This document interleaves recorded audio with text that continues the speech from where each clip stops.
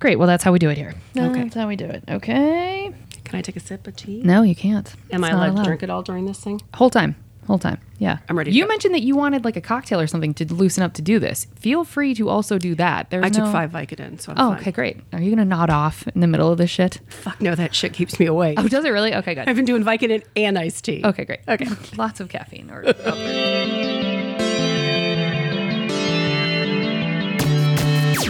Oh, hi. You're listening to Service from Hell, a podcast featuring people that are currently in customer service positions or the lucky few that got out and all of the good, bad, and infinitely irritating things that go along with that work. I'm actor and writer Kate Gaffney, and I'm uniquely qualified to discuss this as I currently work, or I used to work, at a very busy and very popular comedy club in Los Angeles, and at least one of you listening right now has probably grabbed me and told me you were ready to order when I was running around like a crazy person. So let's eat.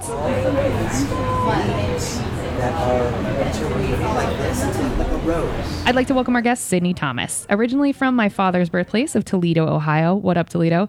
Sydney made her real mark growing up in a suburb right outside of Detroit in the raucous late 60s and early 70s. She eventually came to Cincinnati, then did a work exchange in England in the late 80s. She graduated college from the University of Cincinnati in 1988 and lived in NYC shortly thereafter to see what the bright lights of Manhattan could offer.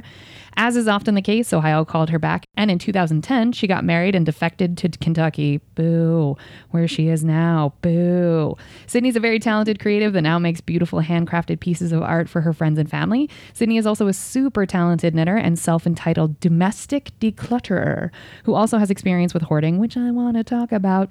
What is truly amazing is that Sydney can look at your space and not only make it more aesthetically pleasing, but she can also make it more efficient. I better know Sydney from her being my mom's best friend and her letting me endlessly talk about Hollywood nonsense, sorry Sydney, that she humors me with and listens to and asks all about, boring as I'm sure I make it. Right. She also expanded my entertainment exposure by suggesting one of the best written shows I've seen in ages called Wentworth, which everyone should immediately go watch, if only to see Robbie Magasieva. I'm saying his last name wrong, but y'all are going to know who he is.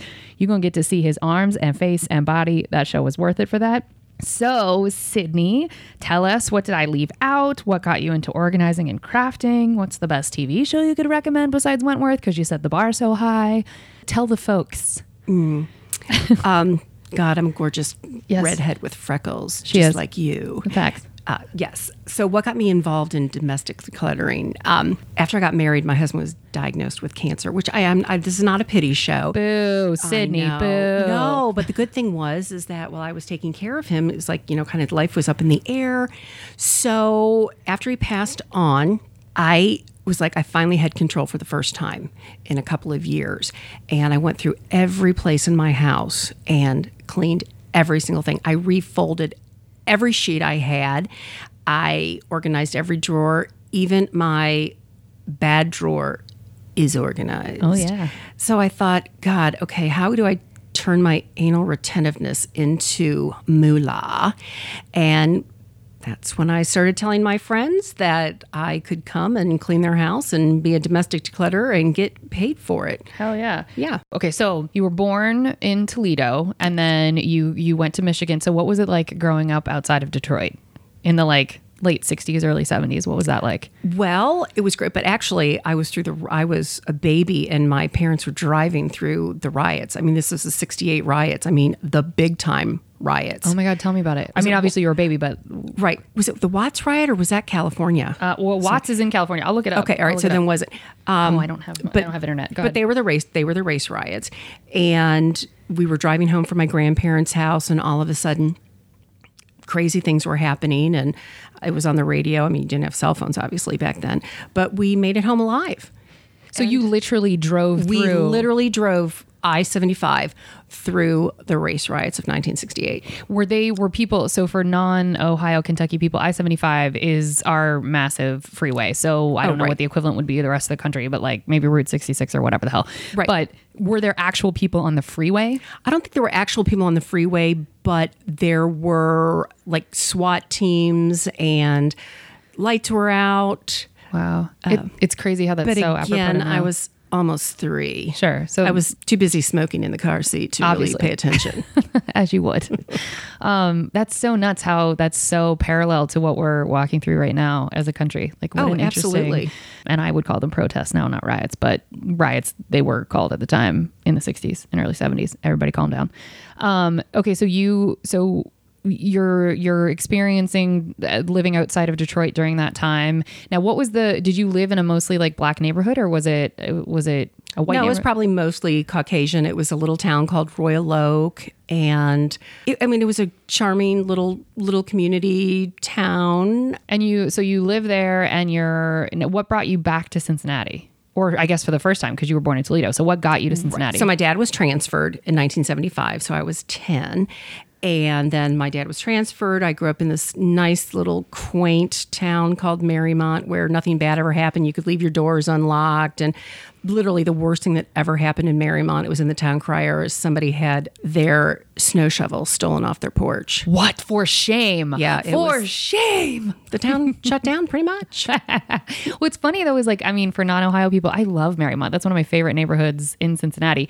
It's still kind of a sleepy town-esque. I know stuff happens there, but it's still got that kind of vibe, which is lovely. Yeah, but there actually was a murder there. Ooh. Yeah, a murder. It was about maybe 8 years ago. An estranged husband killed his wife, and she actually graduated from the same high school I graduated from. Oh my God. I know. Wait, I didn't hear anything about that. So did they catch him?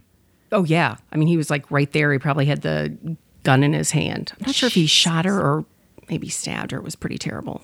Damn. Okay. That is terrible. I guess things bad do happen then. Yeah, I guess. Yeah. All right. Yeah. My amending my statement.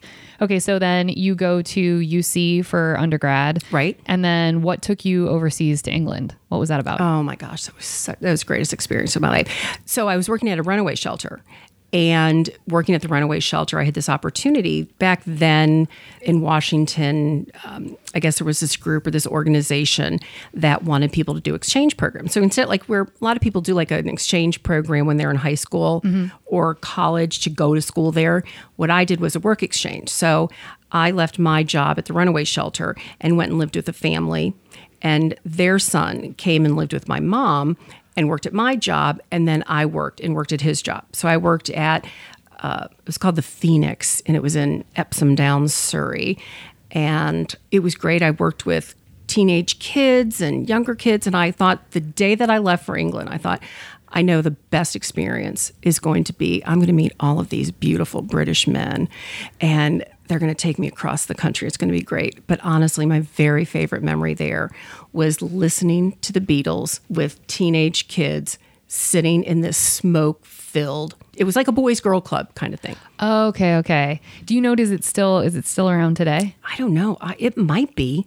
But the idea was that it was like a sort of not necessarily like for runaways. It was just sort of a place for kids to hang out. Exactly. It was definitely not a runaway shelter. It was different. So they had different aged kids, and basically they went there because the town, some of the kids could be troubled. And in this particular town, not a lot of kids went to college, and they were drinking at 16, and so it was just a place for them to go and get out of what was going on their house. There were pool tables. I taught the girls how to make pom-poms and do cheers, and yeah, it was really fun. Well, to our listeners in the UK, I don't have the internet on my computer right now, so you can message us. I'm not going to look it up. You can let us know if the Phoenix, you said it was called, in Surrey? Yes, and it was on Merland Rise. Okay, well, someone email us from the UK if you're listening. Let us know if that's a real thing still. So how long were you in England? So I was in England for 3 months. Okay. And when it was over, were you like, oh, I want to move here? Or were you I like... was devastated. Oh, were you? I was devastated. It was like the first month was great. It was a vacation. The second month, I was so homesick. I wanted to come home. The third month, I didn't want to leave. Oh, that's tough. And so why did you come back? Because that was the amount of time for the exchange program. Okay. And was So I that... had to come back. Did you get college credit or anything for that? No, but I did have my salary was paid while I was there. Oh, nice. Yeah, so it was good. Okay. All right. And for listeners who are tuning in right now, as you are, because that's a stupid sentence that I've just said, because this isn't live. So I'm really good at what I'm doing. And I'm out of practice, folks. It is pouring down rain here in Kentucky. And so that may pick up on the mic, but it's beautiful out. And I'm not going to stop recording for some rain. You guys, you have dealt with Zoom and FaceTime and all the nonsense this whole time in quarantine. You can enjoy a little bit of rain. Okay. So you come back and you graduate. What was your major in college? Communication arts. Okay. So basically, I'm qualified to do absolutely nothing. Oh, well, it's so weird. We interview so many people who have useless degrees, minus one doctor. What do we have in common? Okay, so you get communication arts degree, and then why did you move to New York then? Was it like, did you have artistic pursuits in your I was in sights? love. Oh, okay. Yeah. But you didn't, there was nothing creative you wanted to pursue in New York? Well, I knew I wanted to work in a motion picture company. And we will get into that a little bit later, but did you end up doing that when you were in New York? Work at a motion picture company? Yeah. I certainly did. Oh, that's so neat. Okay, so you live in New York for how long? About 2 years. Okay. And then was there the breakup got you back to Cincinnati, or was it you were just sick of New York? Oh, no, he had a girlfriend. Oh, I'm pretty like, yeah, I got to get the hell out of here. Oh, you were engaged and he was like I doing was that on the engaged side? Oh, of course, he was a man. I mean, excuse me. I mean, yes. Not all men are trash. No, they're but- wonderful. Yeah. But wait, how did you discover that he had a girlfriend? Oh, well, he had a briefcase and he was out one night doing something, probably, am I allowed to say fucking her? No. Okay. This podcast is super Okay, I'm G-rated. sorry. Okay, Never so- curse again, you bitch. Yeah, of course you can cuss. He was Go ahead. probably having intercourse with her. Sexual And- intercourse. Yes, exactly. And he had this briefcase. Okay, I'm not man bashing. However, the briefcase had a code on it. Okay. So I'm trying these different codes. I'm thinking, okay, is it his birthday? What is it? I got to figure it out. Guess what the code was? 911 or something? 000. Charming. Okay. So Yeah, and I was in love with them. So I open the briefcase and I find these pictures of Michael and this girl. And I'm thinking, oh, I guess this is his ex-girlfriend. I'm like, okay, wait a minute. How could this be his ex-girlfriend if that's the shirt that I bought him for Christmas? Ooh. Yeah, so it's okay. It's okay. So, but you must have had some inkling that made you want to go into the briefcase. I hate well, of course, because, well, he had a drinking problem and he really wasn't that great of a person. My mom used to call him slick. And that's what he was. He was slick. I mean, he looked like he probably had connections to the mob. So he wasn't really an honest person. And I think sometimes if you're not an honest person, then other things in your life are not so honest. Weird. Yeah. It's a through line. They call that being on brand. Okay. So you discovered these pictures, and Yes. then did you immediately confront him and say, "Who's this bitch?" in these pictures? No. I went into my job the next day and I quit. Whoa. I went in, I quit. And I said, oh, I gave it some time or whatever. Meaning you gave them 2 weeks, or you? No, just, I actually gave them a month. And I don't even know how I confronted him or if I ever did or what happened. And then I moved home, but then I really didn't break up with him. I still went back and got my wedding dress. And I mean, I was in a coma. Yeah. I didn't know what the hell was going on. So you don't remember having some sort of confrontational experience with him where you let him know you discovered the pictures of him with this woman. You just were like, I'm going to Yeah, like maybe I did. And they were just friends or something. I believed it. I came back home and then I was still in love with him. And and then eventually I did end the relationship with him. And I got her. I mean, back in the day, you could really get even though there wasn't the internet. I mean, I called the phone company because I knew he was on the phone with her one night. I called the phone company and got the telephone number, this woman's telephone number. And I called. And so she answered the phone and I said, whatever. So he gets on the phone. I said, you motherfucker, why didn't you just tell me you were screwing this woman? I would have let you go. And then she gets on the phone and she's like, Michael, go get my cigarettes. And oh my God. And she had this, I was like, you know what? Thank God. I'm like, thank God that's the woman he's going to have to be with. So that's okay. All right. Well, good for you. So you pack up, you come back to Cincinnati. So then how long before you defected to Kentucky? Because it was 2010 when you got married. Oh my God. Okay. So that was like another 20 years. Okay. And then you came to Kentucky because you got married? Yes. Or, okay. And that's where then you're here now. Yes. So what sort of, so you mentioned that your husband that has since passed had cancer, and that was what sort of triggered you into knowing that you were going to be, or just thinking that you might be good at this sort of organizing and helping people in that arena. When did you think I can charge money for this with other people and not just be doing this for my friends or myself? Because I knew I was offering a service, and what better way to take one of your problems like my anal retentiveness and put it into money. So the first person who hired me was a friend, and I helped her daughter. And I looked at all of the stuff that we got rid of, and it was so great. And I remember your mom had told me about a book one time called Does This Clutter Make My Ass Look Big? And there actually is a correlation between eating disorders and people who have hoarding issues. Wait, really? Oh, totally. Oh, please elaborate. Well, I mean, kind of think about it. And even if you're out, just think about it.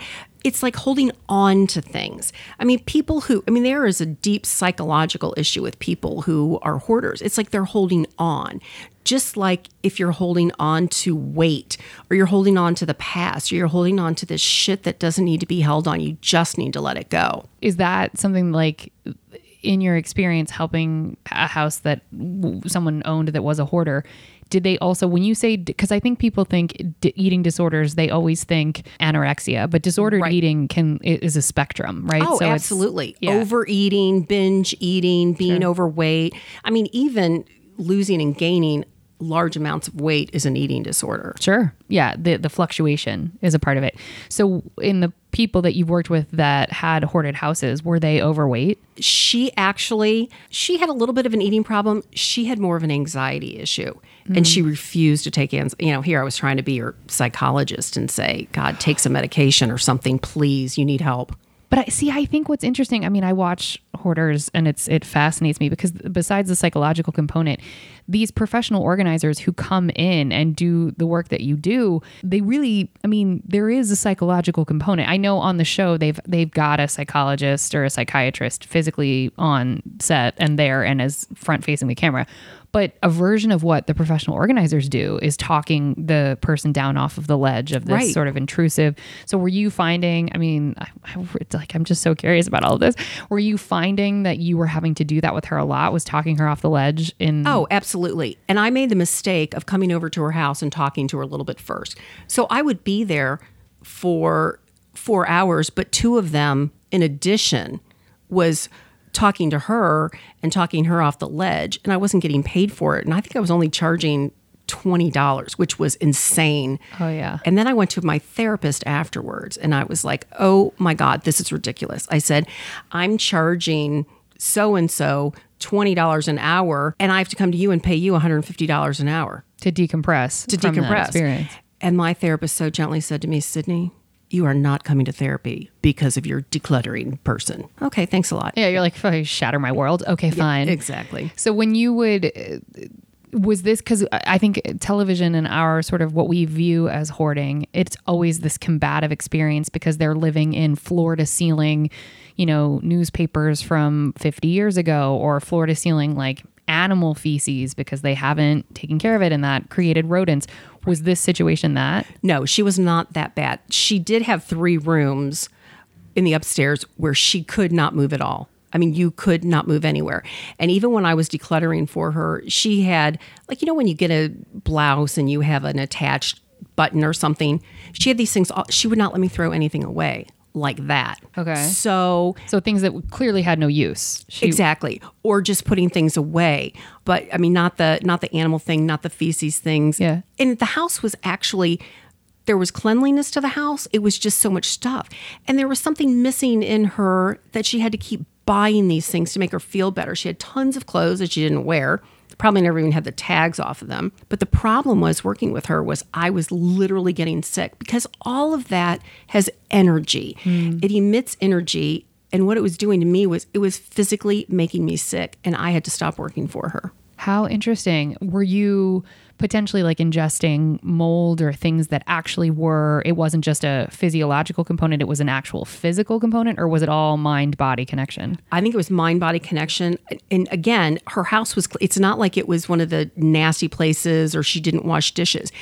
It was that I truly believe, I mean, this table, the pillow, the microphone, everything has energy. Sure. And if you have all of these things that are giving off this energy, it's so unhealthy. And then I'd go back the next day and guess what would be all over the table? The same shit that I had just taken off. No. Oh, right. I would have lost my GD mind. Oh, no way. Absolutely no way. Okay, so we're going to get, obviously in the next section, we'll get more specific about other jobs and stuff, but I just hoarding just fascinates me in all of that world. So yeah, try going to clean her house. I won't be so fascinated. Yeah, anymore. I can't imagine. I mean, good for you though for taking care of yourself and saying I can no longer work in this environment. Did she take it okay that you were like, I can't do this anymore? She said something like, "Does it have something to do with me?" Bless her. She knew. Oh, bless her heart. That's No, tough. it's never you. It's me. Yeah. Well, Actually, in this case, it is you. It's not me. It's something to do with me. okay. So get us up to a little bit more to today. So Okay. your husband got sick and then passed away how long ago? Oh my gosh, it's been like 6 years. But we had a lot of fun before he died. So this is not a sob story. It's okay. It's part of the story though. Okay. So you had a lot of fun. He passes away. And then now today, what do you, I don't even know how to ask this. Like, what are your sort of goals for the future do you have professional goals or do you have sort of anything you want to do with the house or like anything that's sort of getting us up to today that like wakes you up in the morning that you're like, I love fill in the blank, and it can be TV and you have TVs. Yeah. Well, God, I hope I make it through this interview, this podcast. I hope I make it through the day. I hope I wake up tomorrow to go to work. I want to enjoy life.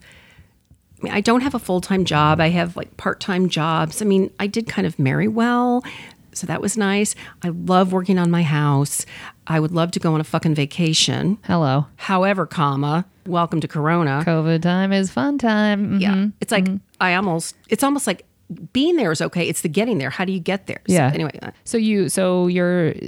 You mentioned having a job now. What do you do now? That is, are you still organizing and doing stuff for people on the side? No, I organize my own house. I do a little bit. So I work at a bakery. My friend owns a cupcake cookie shop. Am I allowed to say the name of it? Yeah. Shout out the Sweetery. The Sweetery. In Marymount, Ohio. Oh, seriously. Best cupcakes and cookies ever. Okay. I don't know. She must put something addictive in them. Probably. Totally. Yeah, that feels very Ohio. Maybe we could get her to sponsor this podcast. Oh, that's hello. You got gluten-free cupcakes? I'm all about it. Oh, sorry. Nothing gluten-free. Damn it. Well, then fine. Maybe she can sponsor my guests. It's fine. It's good. So amazing. And I'm kind of the front of the house, even though we don't let people in the shop right now because of COVID. But I wait on people, and I'm the personality behind it. But I do like to organize things at the shop. So that helps. Okay, cool. Okay, so that gets us up to today. And all right, where is it? Okay, I hope you enjoy. Oh, well, real quick. Yes. Now, really quickly. I already put this in the intro. You haven't answered it yet. You recommended Wentworth and ruined my life because I spent hours and hours and hours watching that beautiful man and also this just like crazy well-written show. Right. Which it's the Australian Orange is the New Black, but Orange is the New Black doesn't, in my opinion, hold a candle to... Because it's like on steroids. It's like Orange is the New Black on steroids. Yeah, because it's so much more intense. It feels realer. It feels like this is really prison. And Nicole De Silva. Hello. Oh my God, what Frankie a great Doyle. Actor. Oh, she's such a good actor. Do you have another recommendation that can hold a candle to Wentworth or something else? It doesn't have to be in the same genre, but is there another show that is as good? So, I mean, totally different genre. I love The League.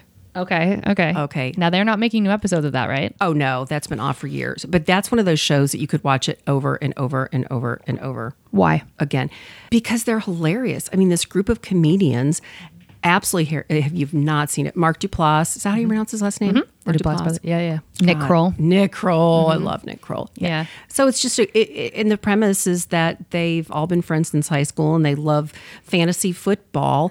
But even if you don't like football, it doesn't matter because it's just their characters. They're fun, they're funny, and obnoxious. Their relationships. Yeah. Okay. Right. So it's a comedic one that you would recommend that you can binge watch that you love. Right. Another really good show that's fun is Hustle. It's a British show. Oh, It's not The Hustle. Okay. It's Hustle, which is these five people in England. Actually, one of them is an American.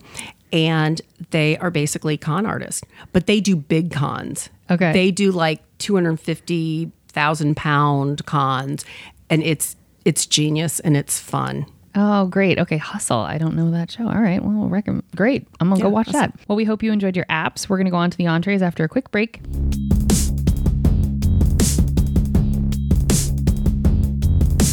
We are back, and now it is time to move on to the entrees. Okay, so as is true with all of my guests, I'm sorry. Good. Well, I probably shouldn't interrupt the hostess. Should okay. We just had a little bit of nachos and like a plate of salad. We didn't even get into the steak yet. Well, neither of us eat red meat, but that's fine. gosh. Good job, Kate. I'm doing great.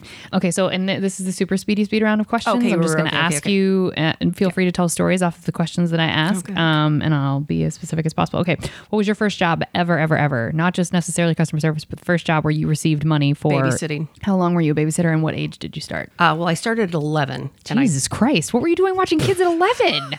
Exactly. And this God. bitch woman that I worked for, she was this newly divorcee, and she was out till probably 3 o'clock in the morning. Leaving an 11-year-old with her Yes, kids until yes. then? Oh, that's insane. Yeah, That's exactly. That's she should have been reported. And when I got home and I counted the money, it was like literally, she paid me about $4. It ended up being like 72 cents an hour. I'll die. 72 cents an hour. Now, granted, this was, 40 years ago. It wasn't the 30s. I know. And the next time she called me to babysit, because I'd worked my ass off and those kids had so much fun with me, she asked me to babysit. And I said, well, okay, I'll babysit, but you obviously made a mistake when you paid me last time. She said, what do you mean? I said, I think you gave me $4. You should have given me. She's like, oh, that's all I pay. And I said, well, you ain't ever going to have me babysitting your kids again. Good for you. At 11? Yeah. Good for you. Oh, I don't even know if I have the chutzpah to be that strong now. And that's how we should advocate for ourselves, especially as women. Like, Exactly. that's a great. But you know what? I digress. I think the first job that I actually literally got money for was rubbing my mother's feet. Oh, we're not going to talk about that on this podcast. Okay. We go just talk about babysitting because feet disgust But I me. have been in hours of therapy to take care of that. Cool. We're going to move past it. Okay. Can you edit that out, Kate? Nope. I'm leaving it in. Shit, I'm in trouble. Everything you say is going. Schedule another appointment. How many customer service jobs have you had? Every single job I've ever had has been customer service. Okay, let's count them. Let's go. Oh, so we God, started, we're not counting the feet situation. I don't want to talk about that. Okay, no. Babysitting's one. Okay, so the babysitter. Then I worked at the Marymount Branch Library. 2. And then I worked at Holmes Hospital. 3. What were you doing in Holmes Hospital? You don't have to speed through this. What were you doing there? Oh, okay, Holmes Hospital. I was a ward clerk. So basically I took doctor's orders. Not like he wouldn't like say to me, hand me a scalpel or anything. I would answer phones. I would answer patient calls, and a patient would say something. What does that mean, take doctor's orders? What do you mean? Okay, I'm sorry. So a doctor would write orders and say, Kate Gaffney's been admitted and she's, got vaginal bleeding or something. Why don't you tell my tales on this fucking podcast, Sydney? I'm sorry. I hope your mother's not listening to this one. And so I would, take down and I'd say, she has to have her bandages changed every so often or whatever. Oh, so he or she, the doctor would just write The orders, and then I would kind of like transcribe them and do what I needed to do, or I'd answer the phones. People would want to call, see how their loved one is doing, or a patient would call and say, I'll never forget, patient called and said, I need something for flatulence. Get the fuck out of here. What? I was 18 years old. How did you not? I giggle now. I was totally giggling, and I'm thinking I had to look it up in the fucking dictionary to see what flatulence even meant. Oh, that's funny. So then you had to call in each room and find the nurse. It wasn't like nurses had cell phones back then. Sure. So I literally had to call and find the nurse. And when the nurse finally said, okay, what does the man in 4B want? And I had to repeat it. Oh my God. He wants something for flatulence. Yeah, at 18. Like, Exactly. That's so ridiculous. Okay, so wait. So you took, what was your title there, though? I think it was called, a ward clerk. Or specialist, something like clerical specialist. That is such a weird, I know. vague, like, what an odd. Okay. Yeah. All right, so hold on. We're going back. So babysitting, library, ward clerk. We're only at 3, or did you say a 4th and I missed it? Okay, no, that's right. Okay, then I worked at the runaway shelter. So Okay, that's for sure customer service. All right. totally customer service. What was your title there? I don't know, den mother, whatever. Would you like answer phones at the front, or were you in the mix with everything, it? everything. You I would did it all. answer. Okay. I would answer suicide calls. I would answer calls from. But you know what? But the sad thing was back then, and again, this was the 80s.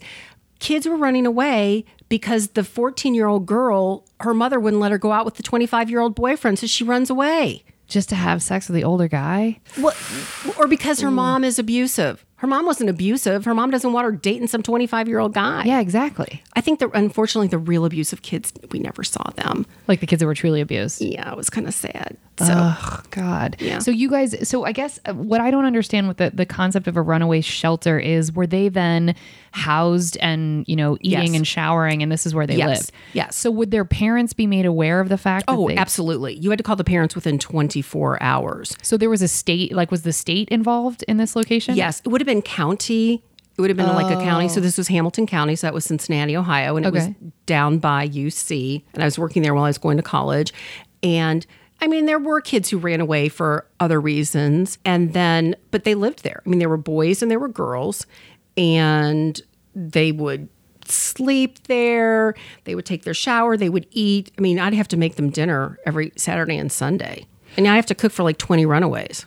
So what I guess I don't understand is so when these kids who, for whatever reason that they wanted to go or they wanted to leave home, was their destination, I'm going to go to the runaway shelter and live there? Or was it that someone in the county scooped them off the street and said, you got to go to the shelter? So it was both.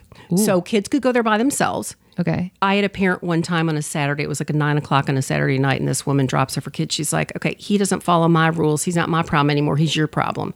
Holy shit. And I'm thinking, I did not give birth to this kid. This kid's not my problem. Anyway, of course, you take them in. But then doesn't that become like she surrendered her parental rights? I mean, It's not that serious. Okay. I mean, yes and no. Okay. And it was a temporary shelter. So the kids were not meant to be there for more than 30 days. I mean, even the average would have maybe been 5 days or a week or something. Now, we had kids who were referred by the juvenile justice system, and we had counselors there who would counsel the parents and say, okay, and again, the goal was to get the kid back with their parents. Okay, so it's like transitional housing, no. Not even transitional. It's more like take a break. Have you ever had an argument with your parents? Never. I'm an angel. Okay. Not once. So praise the Lord. Definitely not in COVID. Definitely not living in my mother's basement. We have gotten along pristinely. It's perfect. So then this is irrelevant. You would have no need for none. Okay. Well, for example, when I was young, I did have issues with my parents. You were the only one. Go ahead. The only one.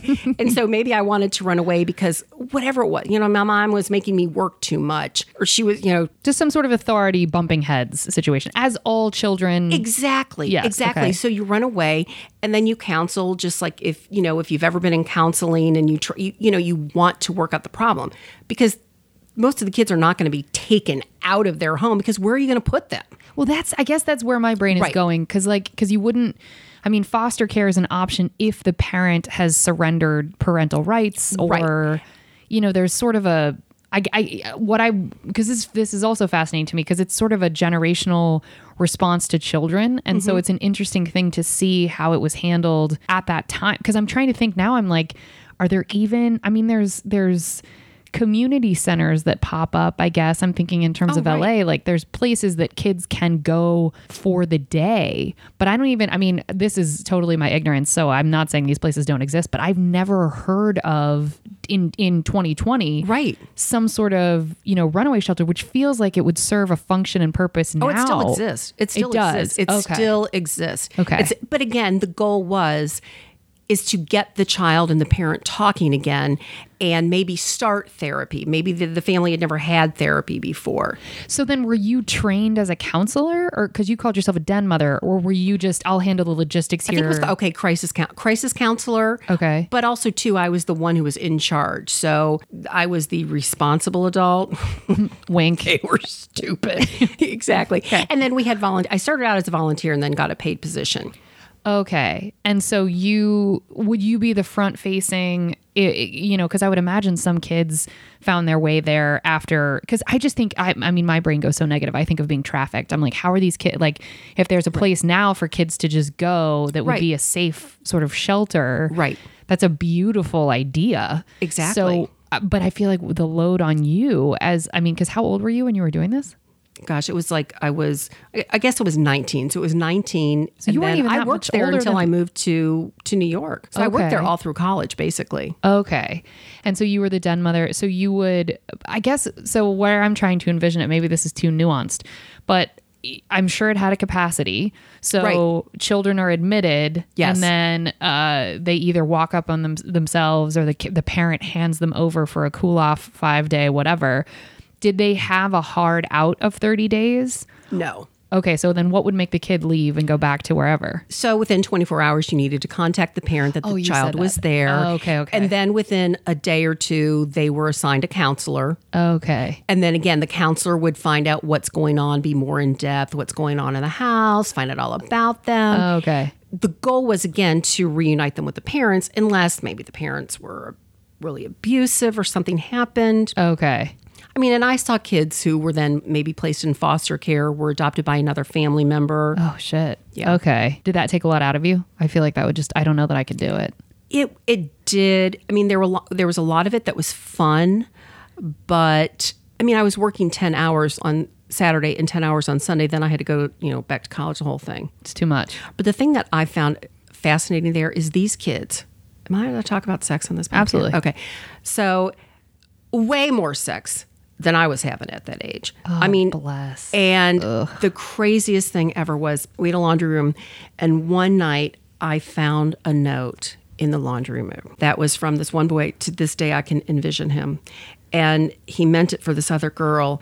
And these kids must have been 15. And this note said, and I quote, "Meet me in the laundry room tonight because I want to fuck you till you bleed out your toes." Jesus Christ. Okay, now, I don't know about you, but Yeah, even no. at 55, No thanks. I mean, like that's going to turn, oh yeah, I'm going to be in the laundry room. Until you're bleeding out of your toes. Yeah. No thanks. Yeah, I No wonder thanks. what that kid's doing now. Well, also, but at 15, I think, he probably thought this is a cool, sexy thing. Also, boys in their teens are just a walking pile of hormones and don't Well, even that's know where to true. put their hands. So, I mean, he was just probably thinking, Worst feet. There you go. Well done. Okay, so that's four That's jobs. Okay, so then also while I was in college, I worked at Frisch's, the big boy, yay, Yeah. for 2 months but then I had to quit after I waited on this group of guys. And back then you could smoke, so they were like smoking up a storm. And I'm, delivering them their big boys and their Cokes and their onion rings. And I start walking away. And one of the guys said, "Could you come back here for a minute, please?" I said, "Sure." So I walked back and I said, "What did you need?" And he said, "Oh, we just wanted to see you walk away again so we could watch your big ass shake as you go back to the counter." Yeah, Wow. okay. Check, Nice. please. Yeah. Did you quit shortly thereafter? Oh, yeah, absolutely. Oh, because you were just like, I won't be spoken to like that? Right. But actually, I think it was that. I didn't want to be spoken that way. I probably didn't even go back to I've had balls Yeah. that I can't believe the stuff that I've done. Yeah. But I had this one guy, and when you'd work the counter at Frisch's, there was always this drunk man who'd come in like almost every night that I would work, and he'd get a cup of coffee. And coffee back then was like $1. And then, tax or whatever. So he'd put his change out that somebody must have put in his cup. So one day he finally came in and he wanted a cup of coffee. And I said, "Nope, not going to get it for you." He said, "Why?" I said, "Because, you've come in here every night that I've ever worked and you have never once tipped me." And he said, "Well, I don't have a lot of money." I said, "Well, if you want a cup of coffee, you're going to have to tip me." Wow. So he's like, "Okay." So he gave me $1. Bless I know, isn't that great? him. So I went and I got his cup of coffee, put it there, put the sugar there. And then I gave him his check and got ready to pay. And I said, "Okay, I need your money." He's like, "I don't have it. I left it as your tip." Oh, So I Jesus. thought it's coffee. Oh my God, that's so funny. That's it. Okay. Not worth it. Not worth it. Yeah. Bye-bye. Okay, so that's 6? Are we at 6? Five. 5. Okay. Keep going. Okay, then I graduated. Wait. You didn't count the job in England. That's not been on our list Oh, yet. right. Okay, yeah, sorry. Okay, so then, the Phoenix. The Phoenix. So that's 6. Okay. Yes. And then I moved. Then Orion Pictures. Okay. 7. I was a sales assistant for 2 guys who sold syndication, and a great job. And when I was in my interview with them, they basically said, "God, if you can take care of 20 runaways, you can probably take care of the 2 of us." And they said, one of them said, "So we travel a lot, so you're going to be on your own a lot, and how are you going to feel about that?" And I said, and really genuinely, I said, "Oh, I guess I'll miss you." You said that in the interview, huh? I said that in the interview, and then they hired me. Yay. Yay. Got the job, going my first day, sitting there with Tommy Serio. I still remember his name. He was wonderful. Oh, he was like the guy who syndicated Sex and the City. I mean, he was wow. huge in the syndication business anyway, yada, yada, yada. No, So- that's exciting. Kid, don't yada, yada, yada. he That's was great. wonderful. Okay. So he said, "Well, come on in, sit down, and great to have you on board." And he said, "You know why I hired you?" I said, "Yeah, because I've got this college degree." I mean, I didn't want to be okay, let's face it, I was a secretary. I mean, and I kept going to these job placement agencies, and they're like, okay, you'll be a secretary." I'm like, "Excuse me. Sorry, I don't think you understand. I have this college degree here, and I need a really good, I want to be a producer or be in sales. I don't need to be a secretary." God. Okay, but guess what job I got? Secretary. I was a secretary. So Tommy said, I hired you. I said, yeah, because I got this college degree and I'm so smart and blah, blah, blah, blah, blah. And he said, no. I'm like, what? He said, you can't type. You only type like 43 words a minute. You can't do shorthand. You've never been a secretary before. So I'm just kind of like, okay, great. I'm going to go snort some Coke or something because I'm not going to make it through this job. So he said, I hired you because of the person you are. I hired you because of your personality. Wow. He said, I can teach you how to type. I can teach you how to do shorthand. You can learn all those things, but you can't learn to be a good person, which was one of the most valuable lessons I've ever had because I've always been in management and I've always thought about that when I hire people. Sure. That's a great way of saying it. And that's that's invaluable. It is. So Orion's 7. Okay. And then I moved back to Cincinnati because, of course, he was having an affair, blah, blah.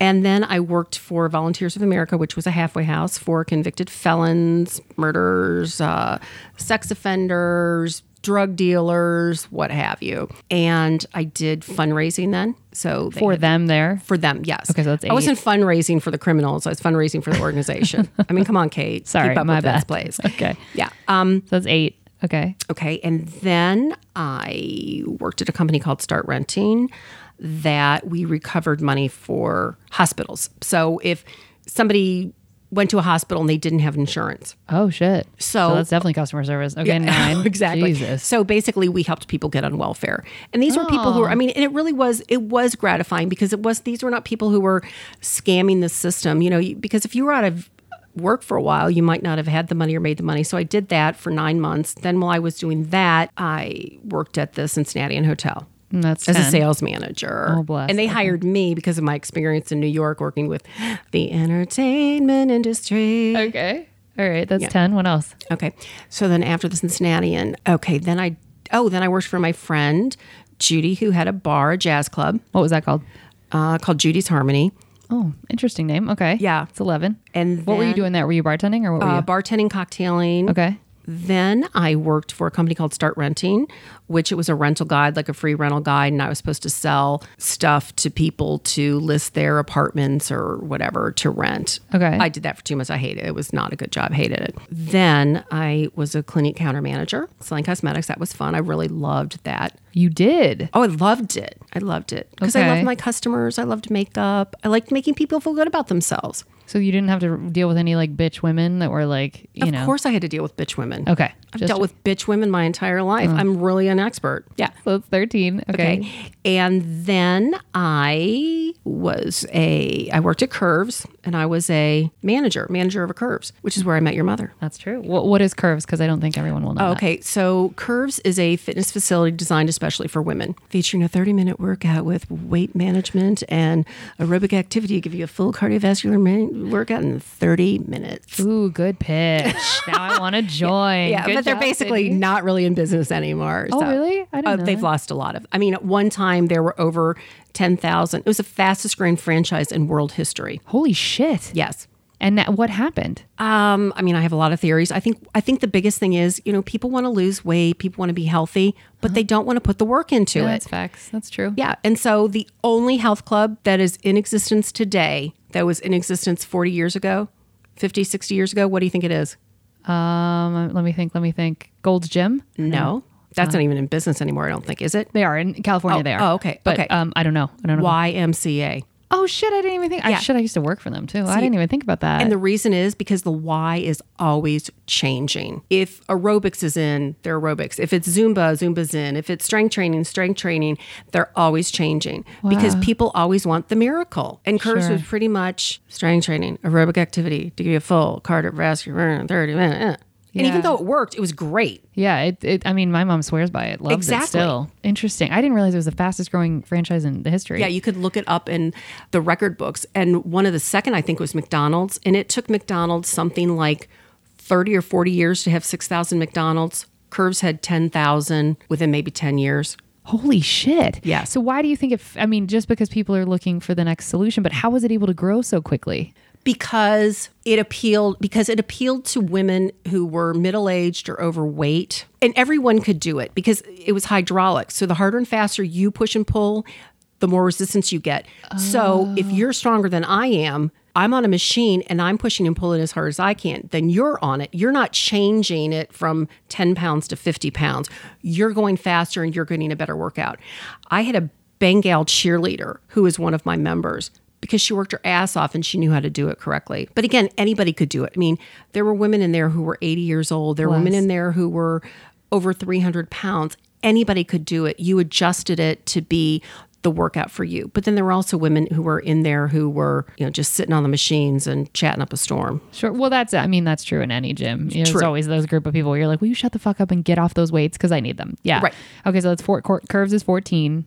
Okay. What was after curves? Then after curves was, this is a fun job. So my husband, Bill, had a newspaper called Inside Fort Thomas. And when I met him, I was 44. I'd been single for ever. And I had this idea for a column. And I said, I think it should be called Dear Sydney. And the column is based on a woman who's been single for 44 years. And she's bitter about men because she's never been married. No man's wanted her. And I said, so the first column was something. So I wrote all of the letters and answered all of them.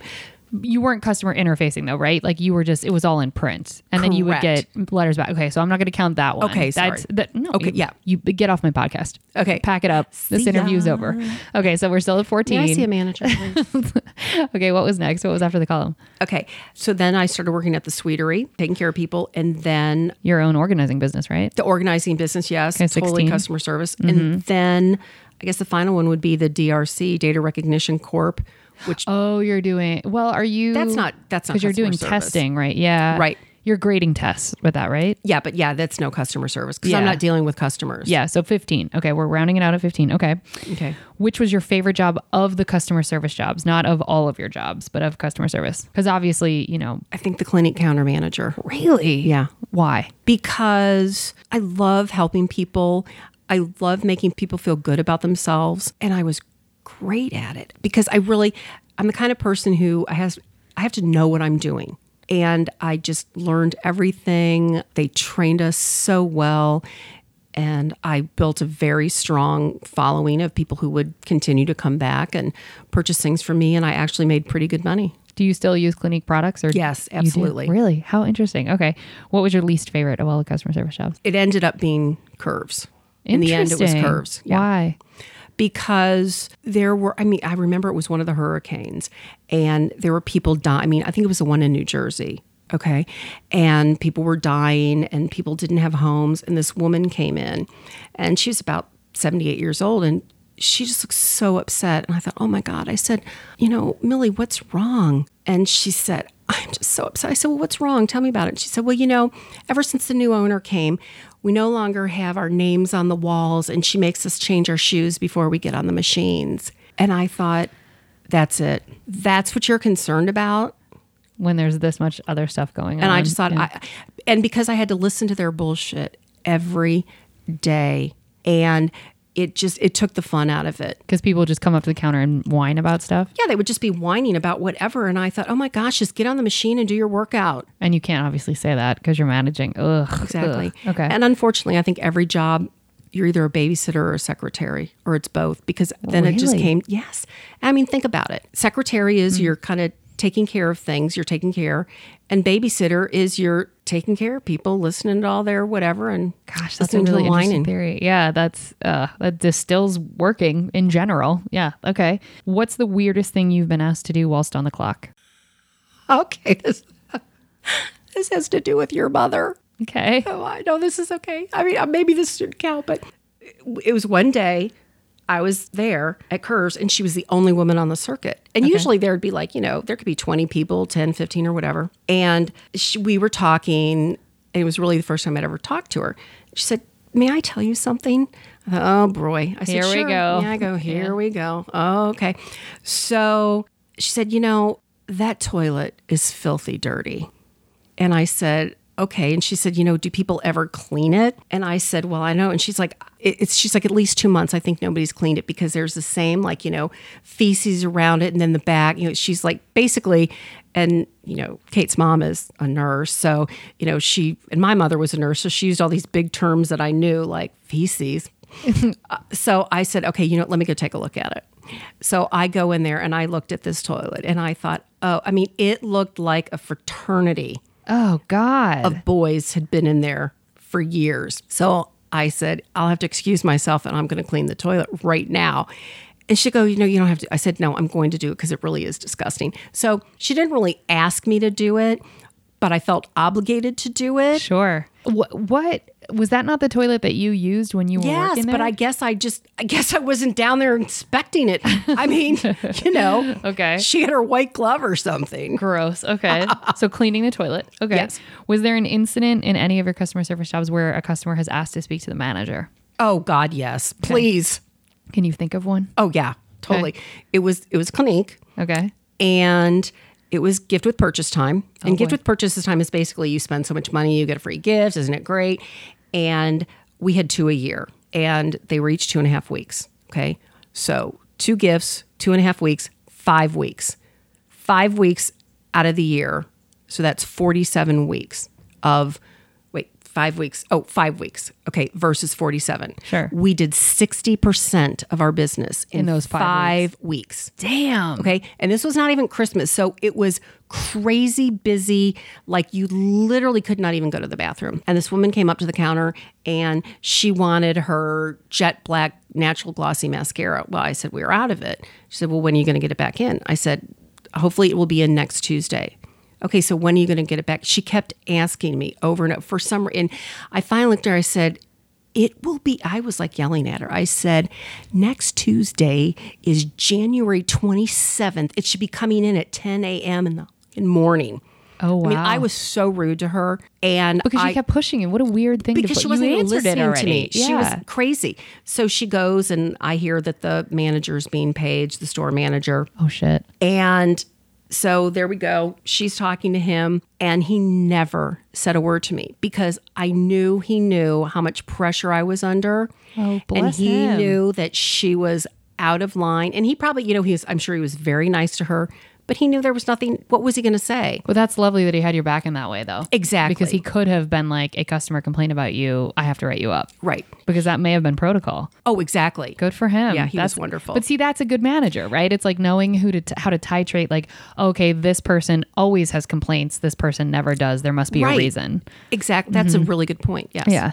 Okay. What's the last straw that got you out of your? Because you're still in customer service now. So was there an incident? I mean, you told us about the Frisch's job, and you've told us a couple ends of a couple jobs. But was there, I don't know, anything you can think of for a last straw that got you out of a job that was like the Frisch's incident was pretty good, but anything else that you can think of where you were like, and fuck this place, I'm burning it down?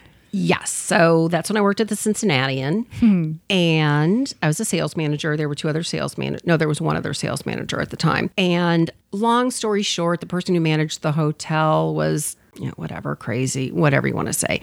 And she never fired anybody. She never fired any manager because she never wanted to pay unemployment. She would just take you off the schedule or something? No, what she would do is if she had a problem with you, she would say, you're not working out in the Palace restaurant, so we're going to switch you to being a manager in housekeeping. Okay, what person is going to go from working in a 4-star restaurant to cleaning toilets? So there were some people who had filed like EEOC complaints. I don't know what that is. Oh, equal opportunity employment, Oh, okay. because they quit because of how she treated them. So they Oh, fired good these for things. them. Exactly. And some of them named me in their little like lawsuit or whatever. Named you? Why? Because I don't know, because that I supported them or something. Oh, or I in a good knew thing. what they were going Oh, through. got it. Okay. So then the EEOC had to come and interview me. Jesus. And I go down to be interviewed, and who is sitting there but the general manager of the hotel. Well, sitting there. you can't be honest then if she's going to be seated right there. Yeah. So the EEOC person said, okay, Sydney, tell me what you told me in your letter. I said, I can't. I can't. I said, Denise is sitting right there. I said, if I tell you anything, she's going to fire me just like she's done these other women. Good for you. And not firing, because again, she Right. never fired Passive anybody. aggressively pushed them out. Exactly. I said, so what do you, I said, I'm not going to say a word. Good for and you. Denise looked at me and she had the biggest smile on her face. And the EEOC woman said, Denise, you're going to have to leave the room. Wow. And Denise is like, she looked at me and she gave me, I said, I'm done. I know what's about to happen. I'm going to be done. And the woman said, while Denise was in there, if she ever tries to fire you, you just file a complaint. I said, yeah, right. So Denise left, and I told them everything I knew about the shenanigans that she played. So within a few weeks, there was a memo on my desk that said, Sydney, please contact me as soon as you can because your sales are... This dumb bitch. Yeah. And I thought, oh, this is so typical. So I thought, okay, great. And I left work that day, and I thought, this is ridiculous. And I thought, I don't need this. So I decided I'm just going to quit. Because the other thing that she would do to you is if you came to work and she wanted to do something to you, she'd escort you. She'd have security come and escort you out, and it'd be some big production. Get out the fuck out exactly. of here. So I went to work the next day. I took everything that I wanted from my office. And then that Friday, I went to work. I actually had outside sales calls that I needed to make, and I was manager on duty that weekend, which meant that I was going to stay that night till 8 p.m., come in the next day, work the whole day on Saturday, work the whole day on Sunday, and then come and work my whole week on Monday. So I basically worked 12 days in a row. So I'm like, this is the time to do it. Yep, you're about to fuck her hard. I sure was. And we didn't use no condom. So I get back from my sales calls, and I said, Denise, I need to talk to you. And so I had a smile, and I said, I have a letter for you that I think you're going to be really happy to receive. And she said, oh, it is. And I said, it's my resignation. She said, oh, okay. And I said, now, did you want to call Bob, the security guy, and have him escort me out? Because I've already taken everything from my office that I need. And she said, wait a minute, aren't you giving me 2 weeks? And I'm like, no, I can't work for you anymore. I'm leaving now. Again, do you want him to escort me out? And she kind of looked at me and she said, your MOD this weekend. And I said, I'm going to be leaving. And I walked out of there. I didn't say a word to any of my friends who worked there. It was the biggest weight lifted off my shoulders because I thought, I'm not going to take your bullshit. Or abuse. And that's exactly what it was. It was an abusive relationship. 100%. Yes. And I'm surprised that they let her, that the company let her remain in a position where she decided where people worked. If you're getting outside labor companies involved and complaining about her, like not you, but that people are saying, hey, this thing is happening, and they're doing investigations and seeing that it's happening. Right. Well, I think the reason why is because it changed ownership, and a very wealthy person from Cincinnati, probably the wealthiest person at the time, bought the hotel. That's another story. And I think she threatened to sue if she were ever fired because she was a female. Heavy sigh. And she did eventually get fired by somebody else, and she was working at a Starbucks and got fired. Shut up. She went from managing a hotel to working at Starbucks. Yeah. Not that, no shade to people managing Starbucks, but I don't even think, she wasn't even managing the Starbucks. She was just a barista. Well, karma's a bitch. Yeah. Have you ever told a customer to fuck off besides the one at the Clinique counter that you didn't really say fuck off? You were just like, you gave them a time and a date. I told a boss to fuck off. Does that count? Tell me about it. Okay. So at the Clinique counter, went into work one day, and it was before Christmas, and cosmetics is not like other retail business. People aren't going to be there at 4:00 in the morning, the day after, buying a damn lipstick for $20. So I had done the schedule, and we were going to be open till like 11 o'clock that night, and everything was separated. People were spread out through the day to cover people's shifts. And I get in, the one gal is leaving, and she was supposed to be there till 7 o'clock. And she said, oh yeah, the store manager, he wanted me to come in earlier because we were going to do most of the business during the day. And I'm like, oh my God, this guy does not know the first thing about cosmetics. So I paged my manager, and she gets on the phone, and I said, what the fuck are you doing? Do you even know the first thing about fucking cosmetics? Sorry. Jesus. Next thing I hear is click. You weren't fired immediately? No. Shock. I mean, you must have been so good at sales. They must have just known that you... Well, but so then I get the Sydney Cannon 300, which means the store manager wants. So I call him, and he's like, yeah, I think you need to come up to my office. I'm like, all right, fine, whatever. He wore a bow tie. Okay. Bless him. That's all I'm going to say. I like bow ties. Okay. Well, so I go up, and I am fired up. And I was a communication major. I know that if I want power in the room, I'm going to stand and have the person sit. Yeah. So he's sitting down, and I'm standing up, and I'm demanding to have the authority. And he said to me, why did you talk to your manager? I'm not even going to say her name, give her the satisfaction. Yeah. Why did you talk to her that way? I said, because do you even know the first thing about running a cosmetics business? And I said, I kind of think I said, you're probably really fucking stupid. And he's like, wait a minute, you can't talk to me that way. He said, I think you're going to need to go home. And I said, okay, you know what? You really don't know about the cosmetics business, because if you're going to send me home on, the Saturday before Christmas, it was actually November, but you're insane, because then we're not going to make any money. And I said, you don't respect my business, because you have all these people here when it's not going to be that busy. And now I'm not going to be able to take a break. I'm not going to be able to leave the counter where we could be selling. And it was just so ignorant. So, Wow. yeah. So you told him, okay, good for you. You told him what for. Okay. But I will tell you how that job ended. Oh, yeah, do it. Okay. So I knew I was going to get the job at Curves. Okay. So I was going to leave like retail, which you know how retail is, and go to work a job that was like 7 a.m. to 2 p.m. Monday through Friday. I mean, hell, the best job ever. And I took a 2-week vacation because I knew I was going to quit. I wanted my 2 weeks. So I called up to give my notice, and the human resource director said, yeah, so basically you've taken a week's pay, and then you're going to get your other week, and then you're going to give like 3 days. So you're only giving a week and 3-day notice. And I said, yeah. So she's like, I don't think you're going to be able to get that week's extra pay. And I said, yeah, I am, because it's what I've earned. So she's like, well, I'm going to have to check. And so she called me back and she said, yes, you are right. Of course. You are entitled to that. But since you're not giving us 2 weeks notice, we're going to invite you not to return to your job. Invite you not to return. And I said, off. you know what? That is so great. And this is a problem, is you're so not consistent.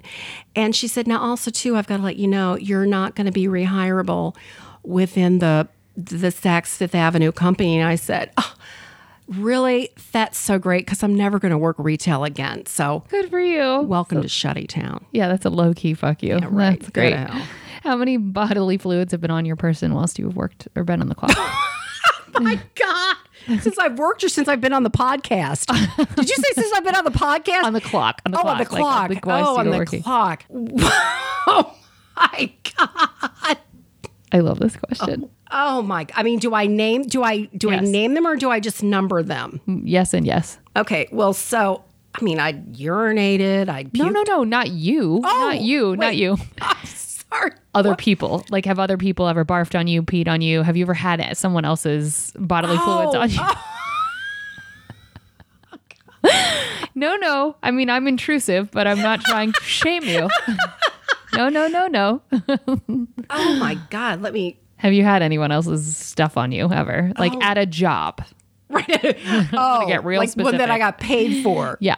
Okay. Not sex work, but like, Okay, right, exactly. My gosh. I mean, that would have to, I'm trying to think. Well, Yeah, that's a no. I mean, that's okay. Usually this is more for bartenders. I guess it's more right, common. exactly. Yeah. But I did work with juveniles, and I did work at the halfway house. I don't know. Like nobody directly like vomited on you or peed on No, you. I don't think Okay. anybody directly vomited. I mean, somebody Okay. pooped in the fine dressing room at Parisian one time, but I Shut didn't up. have to clean it up. Yeah. Wait, Parisian? Oh, Parisian. It was Parisian. Parisian, did we talk about that? No, that was the Saks. I worked at a Parisian, but Saks owned it. Okay, that wasn't Clinique Counter though. Yeah. That was the Clinique Counter. yeah. Okay, someone pooped in the dressing. I've heard so many stories of that. Why do you put? This is what I think. Okay, and it was like the fine dressing room. Yeah. So I guess somebody's trying on a prom dress and it looks so damn good. They get excited and shit themselves? Shit themselves. Christ. Yeah. Was it like in a corner, like they had squatted and pooped? or Yes, what? they That literally is squat. So then maybe they gross. just do it to be gross. I mean, it's partially, there's got to be some sort of mental illness attached to that. Because I've heard a lot of people working yes. in retail that have said, oh no, pooping in the dressing room is a thing. There is something psychological. There has to or be. urinating or something. Yeah. I mean, I guess if you can't hold it, but then wouldn't you advise someone or wouldn't you try to do it on a towel or I don't know, on what you're trying on and just buy what you're trying on just to be like, well, I shit in this. But you're obviously normal and, Yeah. not mentally unstable like these people were. Fair. I did come in very close contact with feces when I was at the Cincinnatian. It was another time that I was supposed to be manager on duty, and I walked in. I knew it was going to be a bad day when at 8:30 in the morning, there were droplets of poop going through the lobby. damn it, So I'm my gonna throw up. I'm so gonna throw up. so my first, I'm thinking, okay, does somebody have a dog here? So I go and I get Bob, the security guy. God love Bob. Bob was Barney Fife. I mean, like if Bob could have carried a gun, he would have been so happy. So he comes out and he sees this poop and he sees like this old man walking who's got on like these khakis. And he's kind of like shaking his pants like this and sees the poop dropping out of the pants. I'm gonna throw up.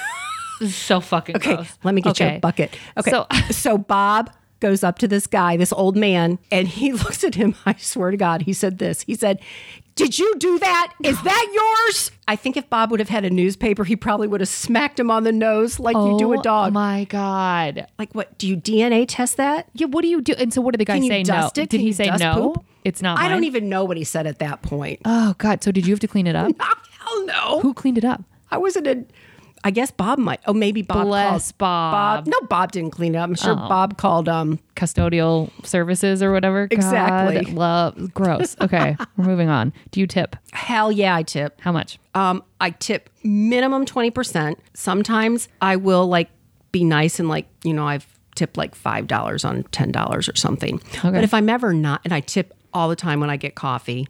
You do? Oh, all the time. Okay. And if I don't tip, and I think I've tipped now with people that like since Corona and stuff because people Sure. are out of work. But if I'm ever not going to tip, I'll never not tip somebody. But like if there's a server and you know that a server is good or bad, you know when it's a server's fault or you know if it's the kitchen's fault. I have before left a crappy tip and wrote a note and said, "I'm not a shitty tipper. You're a shitty server." Have you really written Yes, that note? I have. Wait, what constitutes a shitty server? If she sneezes in your salad. Shit. Well, that's like, Or that's if you've asked her a few times for water, or like if you ask for iced tea, do you want lemon? No, and then she brings you the iced tea with the lemon. It's like servers who don't listen. pay attention. Okay. Right. Now, what if she's slammed? What if she has 27 tables and you can see she's the only one in there and she keeps coming back to the table and saying, "I'm so sorry. I'm so Oh, overwhelmed." I would give her more. Yeah. Okay, cool. Absolutely. So you're fair. Yeah. Do you ever, well, no, you already answered that. Were you ever stiffed when you worked at Frisch's? Hello. Yeah. First, of course, like the man, like the old man who Okay. went stiff. Yeah, I've been stiff before. Was it consistent there that you Oh, would be no, stiff? you mean stiffed and didn't pay their bill. Or either way. Well, either way. Have Oh, you ever yeah. had a bill walked out on or just not been tipped? I probably had to have a bill walked out on. And there were many times that I wasn't tipped. And there was this one guy, like when I worked at the bar, and he would come in, I think he worked at G. And one time I said he didn't have any money he was going to go. And I said, okay, I'll buy you a beer. But, you've never tipped me. I said, so I'm going to do something nice for you. So you better start tipping me. And did he? I think so. Or maybe he just stopped coming. It's like, I got what I wanted. Exactly. Oh, people are terrible. Okay. And were you ever fired from a customer service job? I mean, I guess the hotel Right. situation, kind of, but you quit before I you have could be never fired been fired. in your life, right? I have never been fired. Lucky Just you. like relationships. My first boyfriend broke up with me. I have ended every other relationship because if I think it's coming, I'm beating it to it. I'm going to do it first. I get that. Okay. And then who's the worst customer you can think of, or just an example? I mean, you've given us some bad customer examples, but like the worst one you can think of offhand. I'm trying to think if there was a customer who made me cry. Ugh, I hate that there are so many of us who have that story of I hate that. But Oh, okay. worst customer, got it? Got it. Okay. So when I worked at the Cincinnati and I was in charge of the entertainers, and that's one of the main reasons why I got the job, because I worked in New York and I met all these, wonderful, fabulous entertainers, blah, blah, blah. Jodie Foster was my favorite, by the way. She Aw. likes coffee with cream and sugar. And she's gorgeous, even without makeup. So anyway, blah, blah, blah. So Lenny Kravitz. Am I allowed to say? Yeah, he Okay. was the worst. Oh, mother. Yeah. So anyway, okay. So when entertainers would come and stay at the hotel, I would always send like bowl of fruit and Evian spring water or something, like it's a welcome basket. So did that for Lenny. And so Lenny was checking out. The group was checking out. So the housekeeping staff called me and said, "We have a problem." I'm like, "What?" And there was another entertainer who was going to be checking in because it was a 1-bedroom suite. So I go up there and Lenny Kravitz had given his Rottweiler a bath in the Roman size. Okay, first of all, we didn't know that he had a Rottweiler there. So he gave his Rottweiler a bath in the Roman sized tub. It took her over 30 minutes to get all the hair out. He had dog shit all over the room. Oh, that's so terrible. And that Evian bottle that I gave him so freely. He made it into a bong. And so, of course, so we couldn't sell that room because we had to strip the carpet and do all this stuff. So I called his Tour manager or travel agent. okay. And they always, put down a credit card for incidentals. And we're like, okay, this is what you did. This is what he did. We have to buy new carpet. We're going to charge you. And that travel agent reamed me a new asshole and said, oh, that carpet was already bad in there and they never paid for the carpet. Oh, but you had it's a contractual obligation. They have to pay for that. Oh, they never, travel agents for bands never signed the contracts. So they can get out of everything? Oh, they got out of everything. Yeah. And then am I going to tell another one? Yeah. Okay. So Tom Jones, you remember Tom Jones? It's not unusual to be. Yeah, Carlton. Yeah, okay, go ahead. Women used to throw their panties at him. That dude? Oh, yeah, totally. Jesus. Okay. Not my type. Now, Okay, if you can picture him, okay, if you can picture Tom Jones or picture him in his younger days or Google him right now, look at him while we're talking.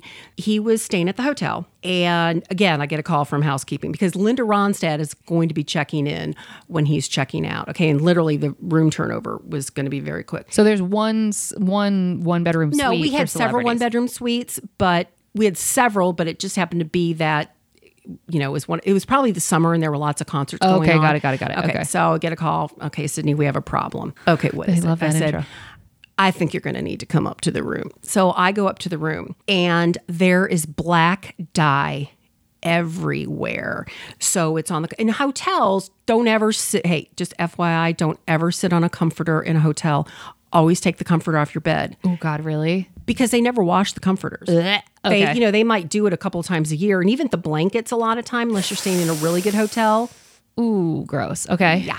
But if they double sheet them like we did at the Cincinnati, and that's good because then you're not touching it. Anyway, so black dye everywhere. Black dye on towels, black dye on the comforter, black dye on the carpeting, black dye on the dust ruffle of the bed. And I'm thinking, What the fuck? How does that did happen? this motherfucker just dye his shoes? And throw his head all around, dye his hair, dye That's not what he was everything? doing. He was dyeing his skin. I'm sorry? Yeah, he was like coloring his skin so he looked like he had a tan. So what was he using, like shoe polish or what was I don't know. Dye skin. I don't know. Holy shit. Yeah, dye skin dye. I didn't know that was a thing. I mean, I know that there's spray tans and stuff, but that would have been before the era Right, of spray this tan. was like the early 90s. And maybe it was the same thing that he used on his hair. Yeah. So then did that ruin all of that material? Like all the comforter was ruined? Yeah. So you had to chuck everything. Did Probably had to chuck you guys charge him? That I don't think we did. I don't remember. Who did these people? I mean, it's like you hear all of these stories of bands destroying Not hotels. unusual to dye my body. Yeah, that's Right, so exactly. odd. Okay, well that's up there. Mm-hmm. Okay, well we're going to move on to the good stuff. We hope you saved room for dessert. Oh, yeah.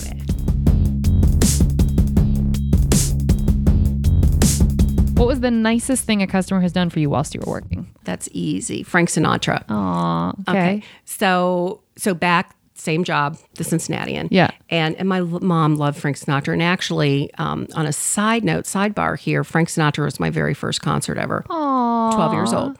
Oh, I love that. That's so great. So he was staying at the hotel because he was doing a show for one of the major businesses in Cincinnati and stayed at the hotel.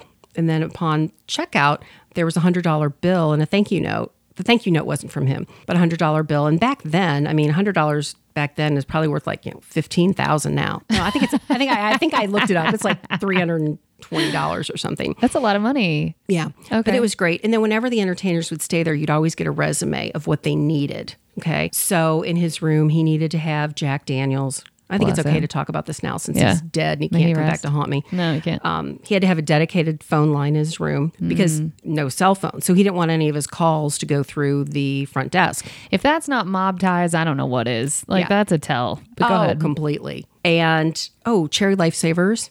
Oh, interesting. I haven't had Cherry those in Lifesavers. forever. Yeah. Okay. So he was wonderful. And then when he was going to do his gig, he was doing 4 gigs, 45 minutes each. So whatever 4 times 45 is, he was leaving to do the 2:00 show. He was already trashed. Wow, He bless ran him. into the glass doors twice. And then I went to the show that day and he was on stage doing his thing and drinking his Jack and forgetting the lyrics and of New York, New York. I mean, That's sad. That's really I sad. know. This is the positive section though. So we're going to keep, but he was nice. He gave you $100. No, he was wonderful. And Pavarotti was fun too, because Pavarotti wanted knives and things and chickens and a refrigerator. He did his own cooking.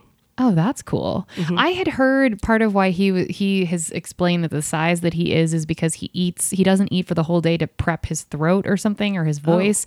And then he eats everything right before he goes to bed and like makes it a whole, I don't know if that's true. And that's part of why his weight is the way it is. Cause he'll eat like 6,000 calories, not that many, but like 2,000 calories and then go immediately to sleep. And I was thinking, oh, that's interesting because he's a nighttime performer, but it's something about not wanting anything to interrupt his vocal cords or something. I don't know if that's true. I've heard that about he's him. dead. Yeah. May he rest. Yeah. Oh, and Carly Simon hugged me. That was fun. Oh, she did? Yeah, she was wonderful. Oh, Okay. And what's the best tip you've ever gotten? Was it that $100 from Sinatra, or did you ever get more than that? That was the best. But I think when I worked at my friend's jazz club, this guy ordered 3 Heinekens and kept giving me a 20 and wouldn't let me give him any change. Hell yeah. See, that's consistently awesome. Yeah, that I was like really that. sweet. Who's the best customer you've ever interacted with? I would say that my best favorite was, I had people at Clinique who would continually come back over and over again. So I loved that. But Ringo Starr.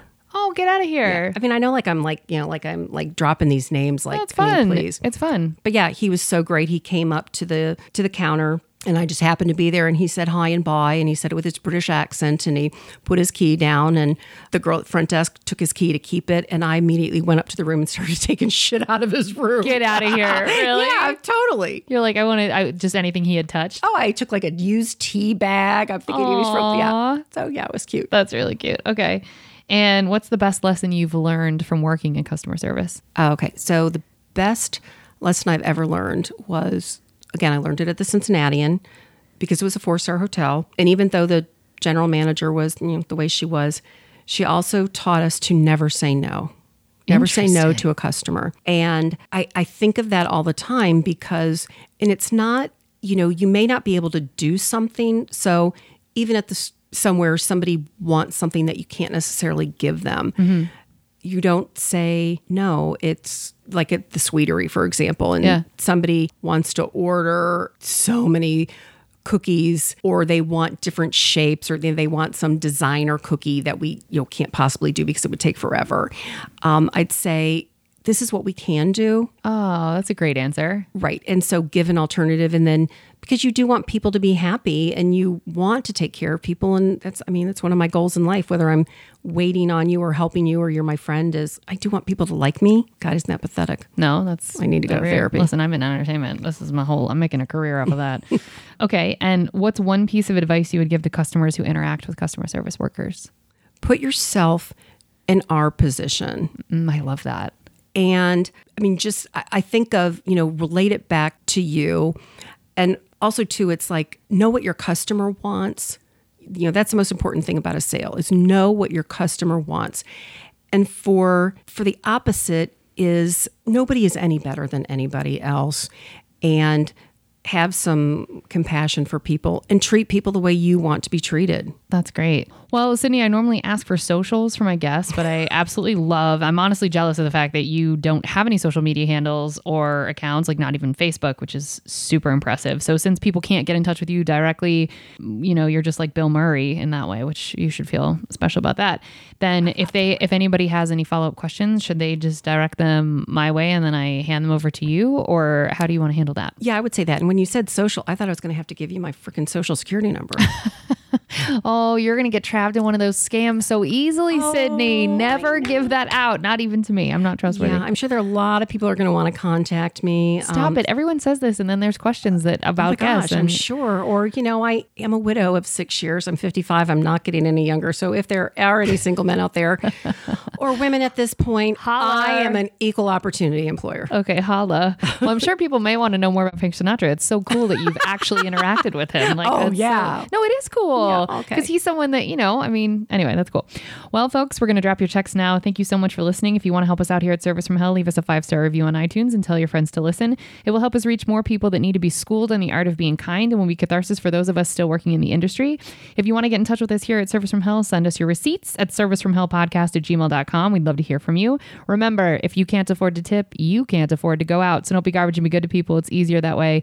Sydney, thank you so much for being on. This was so lovely. I'm glad I got to know you in this way. How fun. Hey, you are the best. Can we say send her money? She is amazing.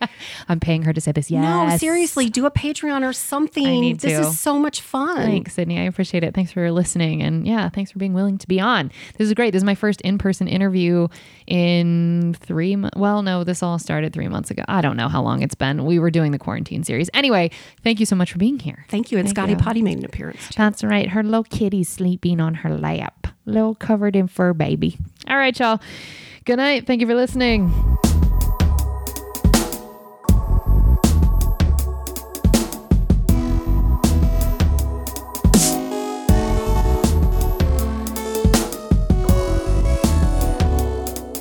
I hope it was okay. Oh, it was great. Thank you for doing it. I really appreciate it. Yeah. That Okay, was we're great. turning the fucking air on. Oh, yeah, I know. Okay, I'll do it right now.